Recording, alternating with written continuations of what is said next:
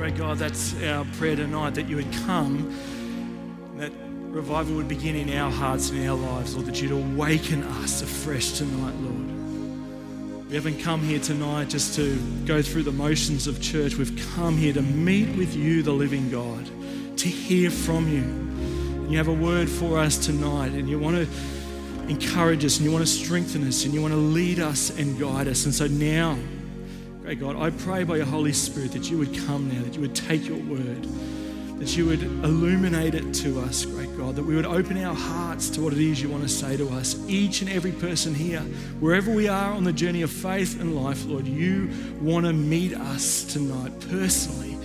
You're so near here tonight. And so, Lord, just bless this time together now around your word. And I ask this in Jesus' name. Amen. Please be seated. I just want to add my welcome to you. It's so great to have you sharing with us tonight at our 6 p.m. service. Those who are joining us online as well, really warm welcome to you. And as we often say here, wherever you are on the journey of faith or the journey of life, you're so welcome here at Bridgman, and we're really glad that you're connecting with us tonight. I want to begin by telling you a true story about a miracle that I heard about just recently. Dwayne Miller's greatest enjoyment came from preaching, and he would speak at his small church that he was a pastor at. And it wasn't just his livelihood, it was his passion, it was his calling, and his source of joy and satisfaction. So when he awoke with the flu one Sunday morning, his throat was like sandpaper, and his voice would just catch on words. And each syllable was incredibly painful for him to speak. And the flu soon disappeared. He got over that, but his voice never came back. It was just reduced to this raspy whisper, is probably the best way to describe it. His throat felt like it was being constricted, as though someone was choking him, is how it felt for him. And for all practical purposes, Miller's voice was gone. He wasn't able to preach anymore, and so he resigned from being a pastor at his church. He eventually got another government job researching records, and a position that he then lost because it required him to go to court to testify. And because he had no voice, he couldn't do that anymore either. And eventually his insurance stopped covering his treatments, and he faced thousands and thousands of dollars in medical bills. And he said these words. He says, "For the first time in my life, I felt utterly useless. My income, my future, my health, my sense of well-being, all were suddenly beyond my control." He said it was a terrifying and humbling experience to go through. And over 3 years, he was examined by no less than 63 physicians, trying to work out what was going on. His case was even scrutinized by a Swiss symposium of the world's leading specialists in this field. And the diagnosis they came up with eventually was that the flu virus had destroyed the nerves of his vocal cords. And when Miller asked about the prognosis for his recovery, the doctors told him without a shadow of a doubt that it was zero, that he would never, ever get his voice back again. And even though he'd lost his voice, his former congregation would ask him, or did ask him, to come back and to teach to them, because they really valued him as a person, valued his teaching. And so they went to a great deal of effort to get a special microphone that would capture his very raspy, soft voice, and they would use this to amplify it so that he could teach. And on one particular occasion, he was teaching to his former congregation, this small group of people, a text from Psalm 103, where the third verse reads, "God heals all your diseases." Miller said, with my tongue, I was saying, I still believe God heals. But he said, in my heart, I was screaming, but why not me, Lord? Why won't you heal me? He went on to the next verse, which says, the Lord redeems your life from the pit. And he told the congregation, he said, I have had and you have had in times past pit experiences. And as soon as he said the word pit, the choking sensation disappeared. And Dwayne said this in his own words. He says, now for the first time in 3 years, I could breathe freely, he recalled. I heard a gasp from the congregation, and that's when I too realized that my voice had come back. I could hear myself, and this stunned the congregation. They began to clap and cheer, knowing everything that was going on. They began to shout and laugh, and his wife, Joylene, just began to break down in tears. And Miller stammered out, he says, I don't understand this right now, with this fresh new voice. And subsequent doctor examinations showed that his throat looked like it had never had any problems at all. In fact, against all odds, even all the scar tissue damage on his vocal cords had completely disappeared. And one physician said this, he said, even if I could explain how you got your voice back by some coincidence, which I can't, he said, I could never explain what happened to the scar tissue.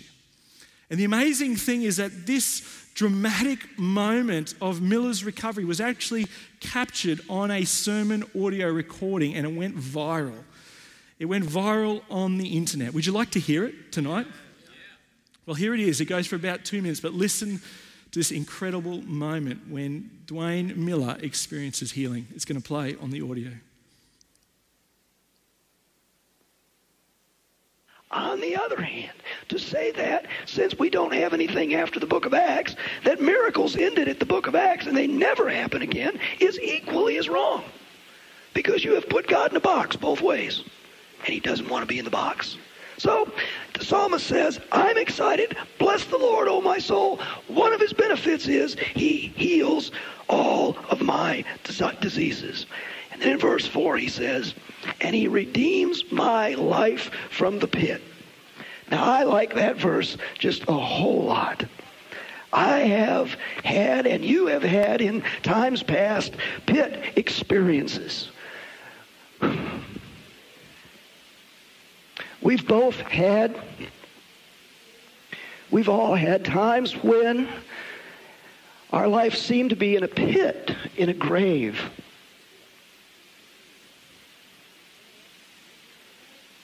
And we didn't have an answer for the pit we find ourselves in.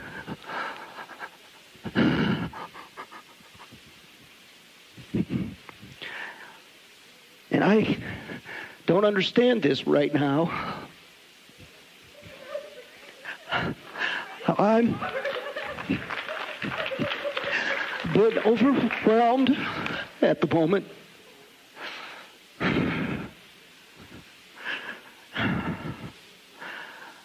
I'm not quite sure what to say or do.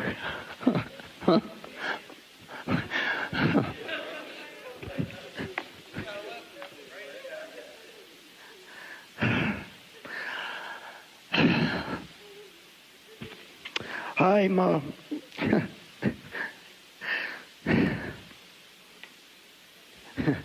sounds funny to say, at a loss for words. Isn't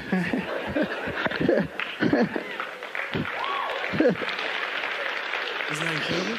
Isn't that amazing? Praise God. It's very powerful, isn't it? Incredibly powerful. In his words, Miller said this. He said, God didn't just restore my life, he amplified it, is what he said. But let me ask you this question.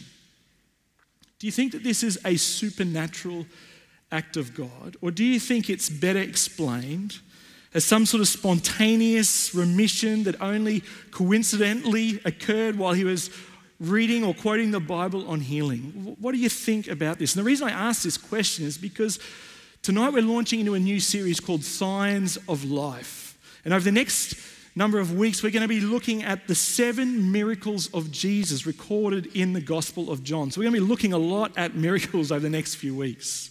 And I know that for many of us, the very concept of a miracle can be a big faith obstacle. For many people in our community, this can be a massive faith obstacle. Are miracles real? Do miracles really happen? Surely only naive and uneducated people would believe in miracles.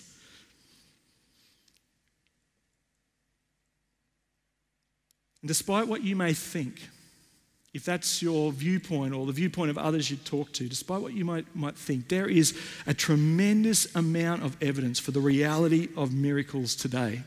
And I just want to give you 2 examples of this. I could do many more, but Dr. Craig Keener is a highly regarded and respected New Testament academic, and as part of his research, he's written a book called Miracles. And in this book, he researched the evidence for miracles in the world today, all around the world, in fact. And to do this, being an academic, he followed a very strict and rigorous academic research criteria where every miracle had to be documented. It had to be evidenced by medical reports. It had to have multiple eyewitness accounts. And as he began this, he actually sort of jumped into it by accident after doing a commentary on the book of Acts. But as he got into this and began to research and look for evidence, he was so overwhelmed with stories. He ended up written a 2-volume books, two-volume set that he has put together, 2 big volumes on this topic of miracles. And he said, I could have written so much more. So overwhelmed was he with the amount of evidence for the reality of miracles today.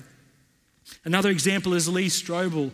Lee Strobel was an investigative journalist with the Chicago Tribune. He became a Christian when he set out to research the evidence for the resurrection of Jesus. I think his story is actually captured in a movie, but more recently he's actually written a book called The Case for Miracles, where he, similar to Craig Keener, has investigated the evidence for miracles today, and again followed a strict guideline of how he did that. But he highlights the fact that in this research he discovered that most skeptics and atheists will say it's uncivilized, only the uneducated who believe in miracles. But Lee Strobel's in his investigation discovered that a 2004 survey showed that 55% of US physicians have seen results in their patients that they would consider miraculous. That's a huge number of people.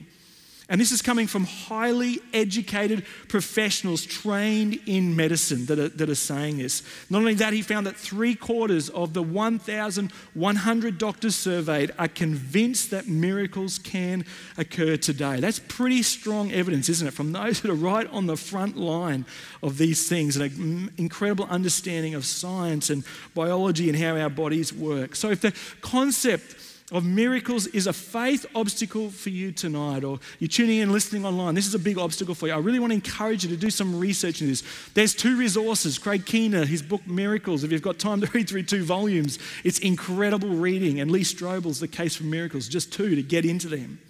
But with the reality of miracles in mind, we're going to jump into this series, and the Apostle John is recording 7 miracles very specifically because they reveal a deeper truth about Jesus and why he came. He puts it like this at the end of the book, John chapter 20. He says, Jesus performed many other signs in the presence of his disciples, which are not recorded in this book, but these are written that you may believe that Jesus is the Messiah, the Son of God, and that by believing you may have life in his name. And the word used for miracles in the Gospel of John is the word sign. That's the word that is used here to describe miracles, signs and wonders. And we all know that the purpose of a sign is to show us the way to go. Right? The sign's not necessarily trying to draw attention to itself. It's pointing us to the direction, pointing us to show us the way. And it's the same with these miracles. Although they are amazing in and of themselves, we are not to miss the truth that they are pointing us to. Because it's not the miracle that leads to life. I want to tell you that. It's not the miracle that leads to life. It's the truth that these miracles point to that leads to life. It is the person that these miracles point to that actually leads to life. And so tonight we're going to look at the very first miracle found in John chapter 2. It's the wedding in Cana. Let me read it to you. You can follow along on your device or on the screen behind as well. But this is what it says. It says, on the 3rd day, a wedding took place at Cana in Galilee, and Jesus' mother was there, and Jesus and his disciples had also been invited to the wedding. When the wine was gone, Jesus' mother said to him, "They have no more wine." "Woman, why do you involve me?" Jesus replied. "My hour has not yet come." His mother said to the servants, "Do whatever he tells you." Nearby stood 6 stone water jars, the kind used by the Jews for ceremonial washing, each holding from 20 to 30 gallons. And Jesus said to the servants, "Fill the jars with water," so they filled them to the brim. Then he told them, "Now draw some out and take it to the master of the banquet." And they did so, and the master of the banquet tested the water that had been turned into wine. He did not realize where it had come from, though the servants who had drawn the water knew. Then he called the bridegroom aside and said, "Everyone brings out the choice wine first, and then the cheaper wine after the guests have had too much to drink, but you have saved the best until last." What Jesus did here in Cana of Galilee was the first of the signs through which he revealed his glory, and his disciples believed in him. And after this, he went down to Capernaum, where his mother and brothers and his disciples were, and they stayed there for a few days. This is God's word to us. And when you think about it, it's pretty intriguing that of all the miracles Jesus could choose, for the very first miracle he performs is turning water into wine, which is pretty insignificant in the big scheme of things. Like, we know there are far more concerning issues in this world than a wedding feast running out of wine. Surely for your first miracle, if you're trying to make a statement, you would pick something a little more important, a little more impacting, a little more dramatic than this. So the question is this: why is this seemingly insignificant miracle so important that Jesus does this as his very first sign, the first sign of his ministry? What's the deeper message of this miracle? What is it revealing to us about Jesus? What is it pointing us to? Some time ago now, I watched the Netflix documentary on the Fyre Festival. It's called Fyre, the Greatest Party That Never Happened. Anyone else seen this documentary? A few of you. Intriguing documentary to watch. For those who haven't seen it, it's about the real-life saga of the Fyre Festival, which was created by Billy McFarland and Ja Rule. And basically, these guys promoted this luxury and exclusive music festival experience on a secluded tropical island in the Bahamas. And they paid models and social media influencers to promote this festival online. They signed some big music artists. They managed to convince them to be a part of this, and they sold tickets for thousands of dollars for this exclusive experience. Tickets sold for $10,000. I believe some of the tickets even sold for $100,000 to be a part of this exclusive festival. And the guests were promised luxury accommodation on the beachfront, the best in food, art, music, and an adventure in the Bahamas. And the promo looked amazing. It looked incredible. And thousands of tickets were sold, just bringing in literally millions of dollars for Billy McFarland, for Ja Rule, for the organisers of this event. There was only one problem. The festival was not even close to what was promised. When people arrived, instead of luxury villas on the beach, they were staying in emergency shelter tents with soaking camping mattresses on the ground because the tents leaked. Right? People had paid thousands of dollars for this accommodation. Instead of fine dining, the food was cheese and lettuce on bread in a styrofoam container. There is a famous picture that was taken by one of the attendees that went viral all around the world.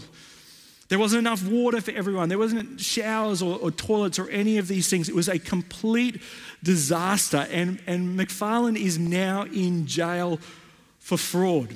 The Fyre Festival was the most talked about festival experience of 2017, but not because anyone had any fun there. But in many ways, the Fyre Festival parallels the deeper meaning of this wedding feast in Cana of Galilee. You see, the world and sin promises us so much, and yet in reality it fails so far short. It falls so far short of what it promises to us. Right? The world and sin, it promises us happiness and joy and pleasure, but at the end of the day it can't deliver. It ends up leaving us empty and disappointed and even disillusioned and cynical with life itself. And so Jesus very intentionally performs his first miracle at a party of all places, at a wedding feast, this time of great joy and celebration, because he wants to reveal to us that central to his ministry, central to the reason he has come, is to bring us true and lasting joy. And in John chapter 15, later on in this gospel, Jesus says these words. He says, I have told you this so that my joy may be in you and that your joy may be complete. And this is really important because a lot of people think of Jesus, when they think of Jesus, they think of somebody who is a killjoy, basically. Somebody that means following him means no fun. It's all a list of rules and regulations that Jesus will take away their joy and happiness. So many people have this perspective. Maybe you have that perspective here tonight if you're watching online.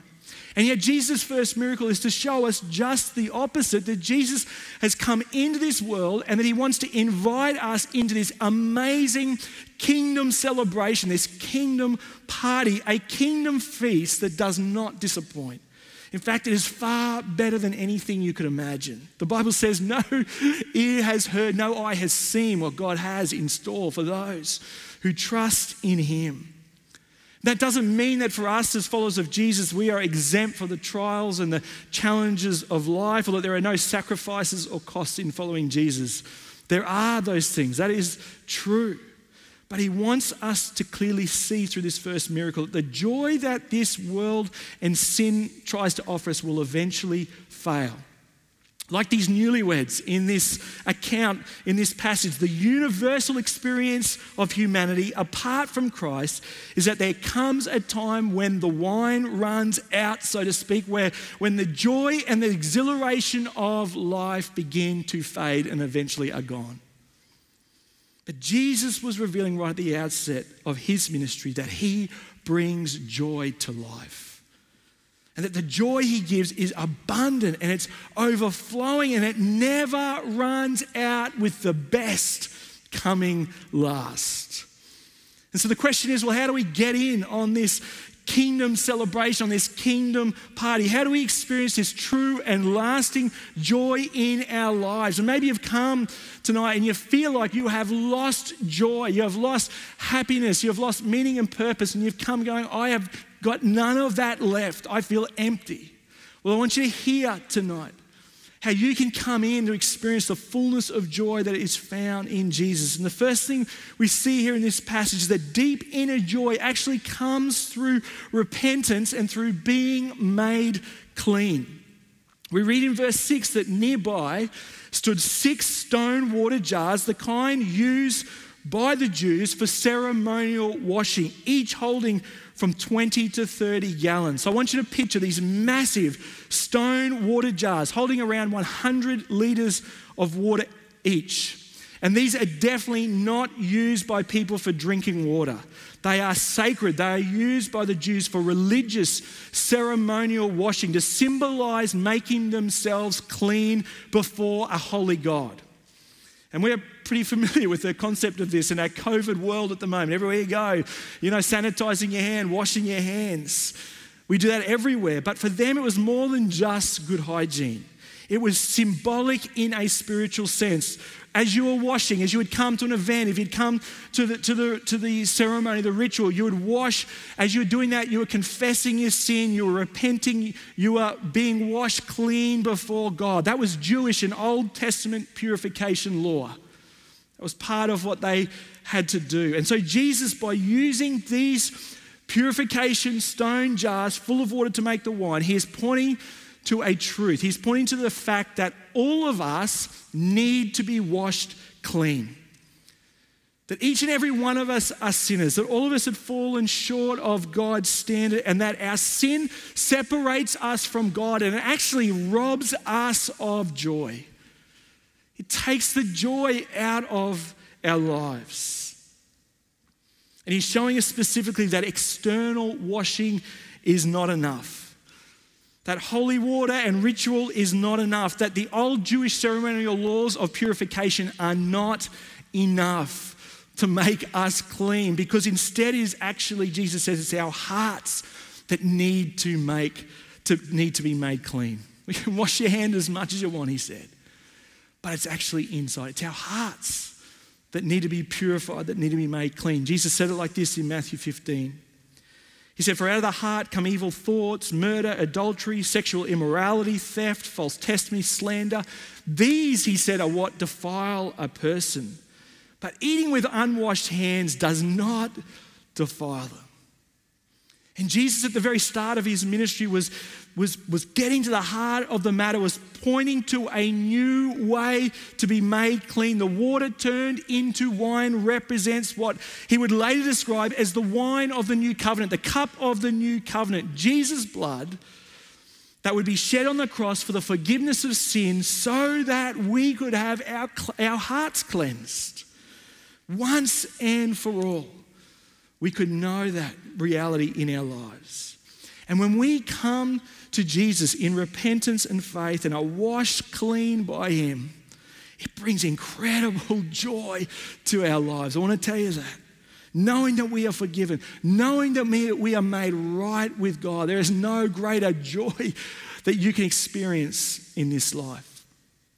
King David puts it like this in Psalm 51, a psalm of repentance. He says this, create in me a pure heart, O God, and renew a steadfast spirit within me. Do not cast me away from your presence or take your Holy Spirit from me. Restore to me the joy of your salvation. There it is. Restore to me the joy of your salvation and grant me a willing spirit to sustain me. So this is the first point we see here. The deep inner joy comes through repentance, comes through having our hearts washed clean, because sin, it robs us of joy.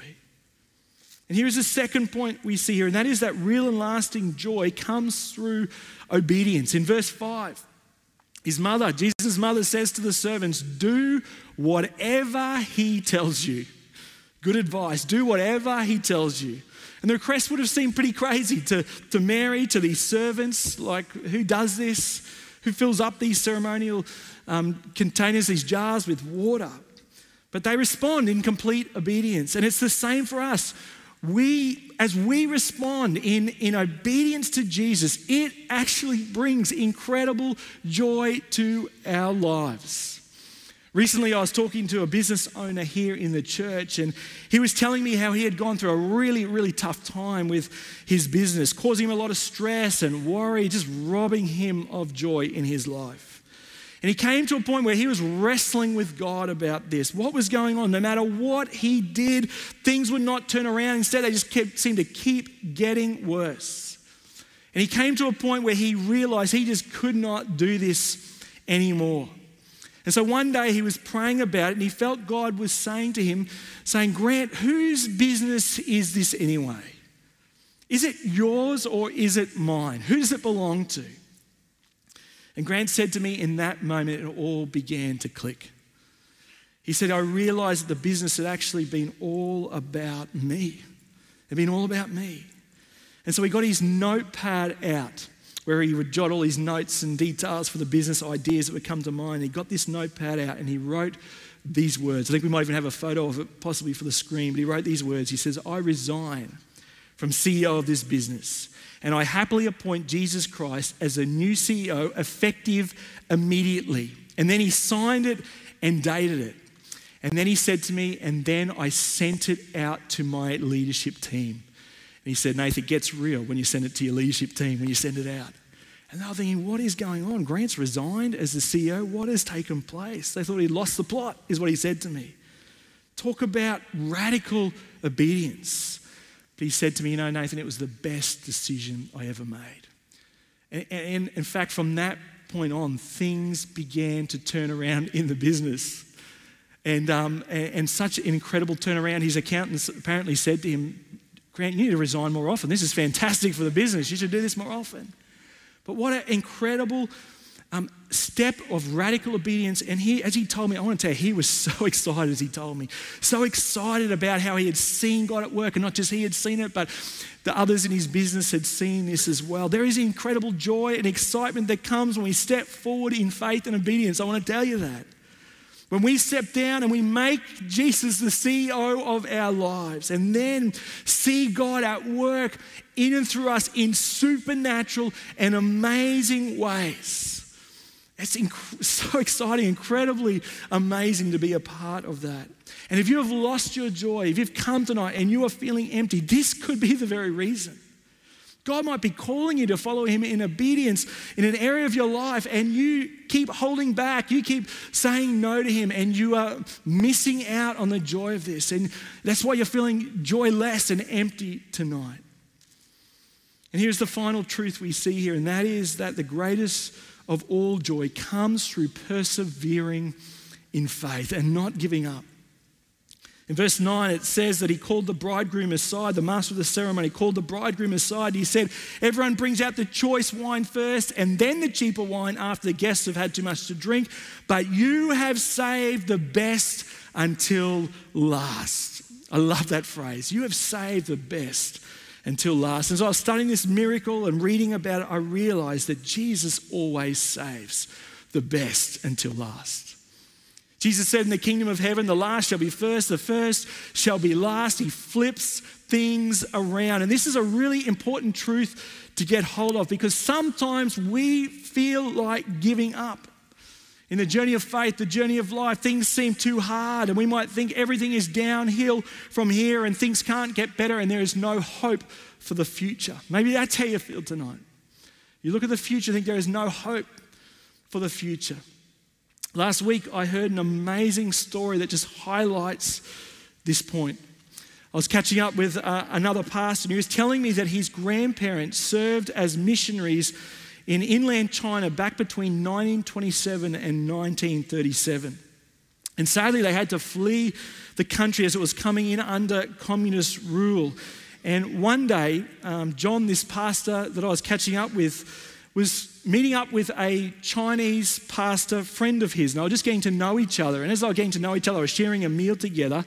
And he asked this Chinese pastor friend what his favorite place in the world was. And he said, well, actually, it's a tiny little stone wall village in a very remote part of China. No outside people ever go there, but there is a little Bible college there and a small church which was started by some missionaries some years back. And every 2 years I get to go to this little town and minister to them and encourage them. He said it is the most amazing place I've ever visited in the world, and it's called Dali is the name of this town. And my friend John said to this pastor, he said, is that Dali spelt with a TH? And this pastor friend just had a look of complete shock on his face. He said, no, it's not. But he said, but it used to be spelt that way. They've now changed the spelling. But he said, how do you even know that? And John said, well, my father was actually born in that little village. And this Chinese pastor was in complete disbelief. He actually got up and he leaned across the table and he looked, John said, he just looked me in the eyes and he said, you are not from China. You are not from China. He said, no, I'm not from China. But he said, my grandparents were missionaries to China and my father was born while they were serving there. And this pastor friend still could not believe this, because he said, look, this is such a remote place. No one goes there. And he said, well, John said, well, I've actually still got my grandfather's journal. And I've got some photos that my grandfather brought out from China when he was fleeing to come out here. I still have them. I've kept them. And he said, well, we'll bring them, show them to me so I can have a look. And so he brought them to this Chinese pastor and showed them to him. And as he showed them this journal and the photos, he could not believe. He said, yes, that is the place. That is the place. They couldn't believe this. Incredible coincidence or God moment, really it was taking place. And this pastor said to John, he said, John, you've got to come with me. You've got to come with me next time I go. And John said, yeah, I'm keen. This is incredible. Let's do this. And so they went on the next trip. John went with this Chinese pastor and they went to this little village. And John said, as I went, I was reading my grandfather's journal. Like he said, such a remote place. He couldn't believe what lengths they went to reach these people in inland China. He said, as they got there and John showed them the photos of these people, they could not believe what they were seeing, because the communists actually wiped out all of their photos. They had no photos of their family members. And for some of them, they were seeing themselves as little children or family members that they hadn't ever seen photos of. And John said that on one particular occasion, he was sharing with some of these believers this fact. It was a small gathering and they were sitting across the table, just a few of the key leaders, the few key Christian leaders in this village. And John said, I was talking and sharing with them and said how I remembered my grandfather would weep. He said, I remember him weeping about the fact that he couldn't get back into China to share with the believers there, to minister and reach out with the good news of the gospel. And how my grandfather, John said, used to wonder, what happened of all that ministry? What took place? What happened with the believers there? Was it worth it all? The questions that would go through his grandfather's mind. And as he's sharing this Chinese believer is sitting directly opposite him. He had no expression on his face, but he just had tears streaming down his face as John is sharing this with him. And John's wondering, what is going on here? What's happening? And when John finished sharing this Chinese Christian believer, through a translator, said to John, he said, John, I want you to know that because of your grandparents, there are now millions of believers in China. And we give so much thanks to God that they came, they shared the good news of Jesus with us. Isn't that incredibly powerful? Talk about saving the best until last. Isn't that amazing? But this is what God does. This is at the core of Jesus' ministry, that when he comes, when he ministers, when he does his work in your life, you can always know that he saves the best until last. And because of this, we are not to be disheartened. We are not to give up. We are not to lose heart or be pessimistic about the future. You see, Jesus' first miracle at this wedding is actually pointing us to an even better wedding still to come. And the Bible talks about it as being the wedding supper of the Lamb. Let me read it to you, and I want to finish tonight with these words. It's Revelation 21. It says, I saw the holy city, the new Jerusalem, coming down out of heaven from God, prepared as a bride, beautifully dressed for her husband. And I heard a loud voice from the throne saying, now the dwelling of God is with men, and he will live with them. And they will be his people, and God himself will be with them and will be their God. And he will wipe every tear from their eyes. There will be no more death or mourning or crying or pain, for the old order of things has passed away. He who was seated on the throne said, I am making everything new. Then he said, write this down, for these words are trustworthy and true. And then he goes on to say, and blessed are those who are invited to the wedding supper of the Lamb. And Jesus is saying through this miracle, I don't want you to miss this tonight. Jesus is saying through this miracle, no matter what joy you experience in this life, whether through natural or spiritual means, it will not compare to what is to come. What is to come is far better than anything we could ever experience in this life. And maybe you're here tonight and you have lost your joy because you have lost sight of this truth. You don't have a hope for the future. You think it's all downhill from here. You feel like giving up tonight as you've come. Well, I want you to know that Jesus wants you to hold on in faith and trust in him. Or if you've never come to him, Jesus wants you to come to him tonight, because there is an invitation for you for the greatest wedding feast ever. Your name is on the invitation. Jesus has written it there for you. All you have to do is just accept that invitation, just receive it tonight. And you can come into this incredible kingdom party, this kingdom feast, which goes on forever and ever. You see, Jesus always saves the best until last. And so tonight I want to pray for us. And in a moment we're going to have an opportunity to respond to God's word. But let me pray as we conclude tonight. Heavenly Father, we thank you for your word. We thank you for the truth, Lord, that you have revealed to us. Lord, we thank you for the amazing truth that you are a miracle working God, Lord. It's incredible and it's amazing. But Lord, I pray we wouldn't miss the sight of where these miracles are pointing us to, great God.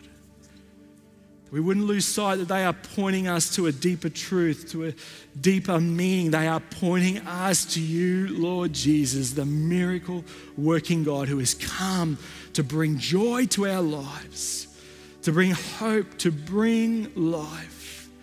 And so I pray tonight for some of us here, we know you, Lord Jesus, but we have lost that joy in our lives. Lord, well, I pray tonight we'd have a moment now in your presence to respond to you, that you would restore to us the joy of your salvation, I pray. If there's some here tonight, Lord, they've never ever come into that relationship with you and known that joy in their own hearts, well, Lord, I pray tonight that you would enable them just to respond to you, Lord, to receive that invitation, and that you, as they do that, would fill them with joy as they come to you in repentance and faith tonight. This is my prayer, and I pray this in Jesus' name. Amen. As we close tonight, we're going to have an opportunity to respond. There's 3 different ways you can respond tonight. The first is around this concept of repentance, of being washed clean by Jesus. And over on the far side here where the cross is, there is a table, and on it is actually some of those little communion packs that we're using at the moment. And I want to invite you tonight, if you know that there has been a loss of joy in your heart, you know that you need to come like King David before God and say, God, just search my heart tonight. Reveal to me anything that's blocking in the way, any sin that's in the way. Just come to that tonight and give thanks to him that he has made a way possible. It's not about washing externally, but he has made a way through the cup of the new covenant, through his body given for us. He's made a way for us to be washed clean once and for all. If you've never done that, if you've never experienced that, you can come tonight and do that. Take communion as a sign to say, yes, Jesus, I want to receive you tonight. If you're already a believer, I want you to come and do that as an expression again of saying, God, I'm coming again in repentance to you. I want you to search my heart. I don't want any sin, anything to block away the joy of your salvation in my life. You can come and just do that down the front there as we respond in a moment. The second response is around obedience. Stepping forward in obedience with God. And I've got these little slips of paper down on the front 2 tables here, and I've actually taken Grant's words and put them on this little sheet of paper, and it says, I resign from being the CEO of my life and happily appoint Jesus Christ as a new CEO effective immediately. And you can come tonight and just sign it and date it and take it with you. And by doing that, it's a response to saying, Lord Jesus, I want to surrender to you in obedience, Lord. Whatever it is you're calling me to do, maybe there's something specific for you tonight that he's prompting you to do, and you've been putting it off, will say, Lord, I'm going to respond in obedience and faith. I'm not going to put it off anymore. And as you do that, I'm going to pray that you will know an incredible joy in your heart as you express that. And it's important tonight, rather than just say this in your head, to actually do a tangible expression. That's why we're doing this tonight, to tangibly mark that tonight. Don't let us, it's so easy to leave tonight and walk away and forget about this, but we want to mark it tonight. And the last one is for those who God is saying you just need to persevere tonight, that Jesus always saves the best till last, that you're not to give up. And I've put over here that very message. Don't give up. Keep persevering. Be faith-filled about the future, because Jesus always saves the best until last. And I've got that Revelation passage on there, and you can just come and take it. It's on the far table over there. Just come and take it. Keep it with you this week as a reminder that, yes, you're going to hold on. You're going to keep trusting God. You're reaffirming your faith and trust in him. So whichever of those you feel God is prompting you to, then you come as we sing this song and respond to him. But why don't we stand on our feet as we're doing this response? I'm just going to ask you just to remember to keep the social distancing and everything like that as we do this. We want to stay safe tonight, but respond to what the Holy Spirit, these are holy moments right now. Let's respond as we worship him together. You feel free to come. It's been such a good challenge for us tonight, great God, as we surrender, as we yield to you, Father. And you're an amazing God. We've already sung these words just about the goodness of you and how powerful you are. And Father, we just thank you. Again, it just blows my mind to think that we can have a personal relationship with you, that we can stop in this moment and speak like directly to you, the one who created the world, one who spoke it into being. And it's just an amazing, amazing thought. Father, there may be some listening, watching right now, Father, who are thinking, gee, I wonder what that would be like to know him personally. I thank you, Lord, that you made it available for all people. It's not for the elite, not for those that have been really good. It's those that have been forgiven by you, great God, and that is available for all people. And we just thank you for that, great God. And for those who know the truth of that, I just pray that we would walk with this desire to share that good news with others as well, Father, wherever you have us. So we thank you, Lord. What a blessing it's been to gather here, to be able to watch online tonight, great God. We thank you for your word. It's powerful. And we honor you tonight, great God. And we pray these things in your name. Amen. Amen. It has been really good to have you online. Been great to have you here. I thought of a quote, and I can't even remember who it was by, but it goes something along the lines of this, if I get it right. The world is yet to see what God can do through a person who is fully yielded, fully surrendered to him. The world is yet to see what God can do through a person who is fully surrendered to him. In essence, what we've done tonight is that. It's a surrender to him to say, God, we want to see you do signs and wonders through our lives, wherever we might be. And so whether you're watching online or here tonight, I pray as you go back to your university, as you go back to your school, as you go back to your job site, as you go back to your workplace, as you go back to the neighborhood in which you live, and as you surrender, as you yield your life to him, he will do amazing things, because it's not your work. It's his Holy Spirit in and through you that'll make the difference and the impact in other people's lives. So go in power this week, go with God this week, whatever you're doing, and may you see great stories and amazing things take place wherever you are. God bless you so much. We'd love to see you next Sunday. If you're watching online, come and visit us in person. That'd be amazing. Have an awesome week. We'll see you soon.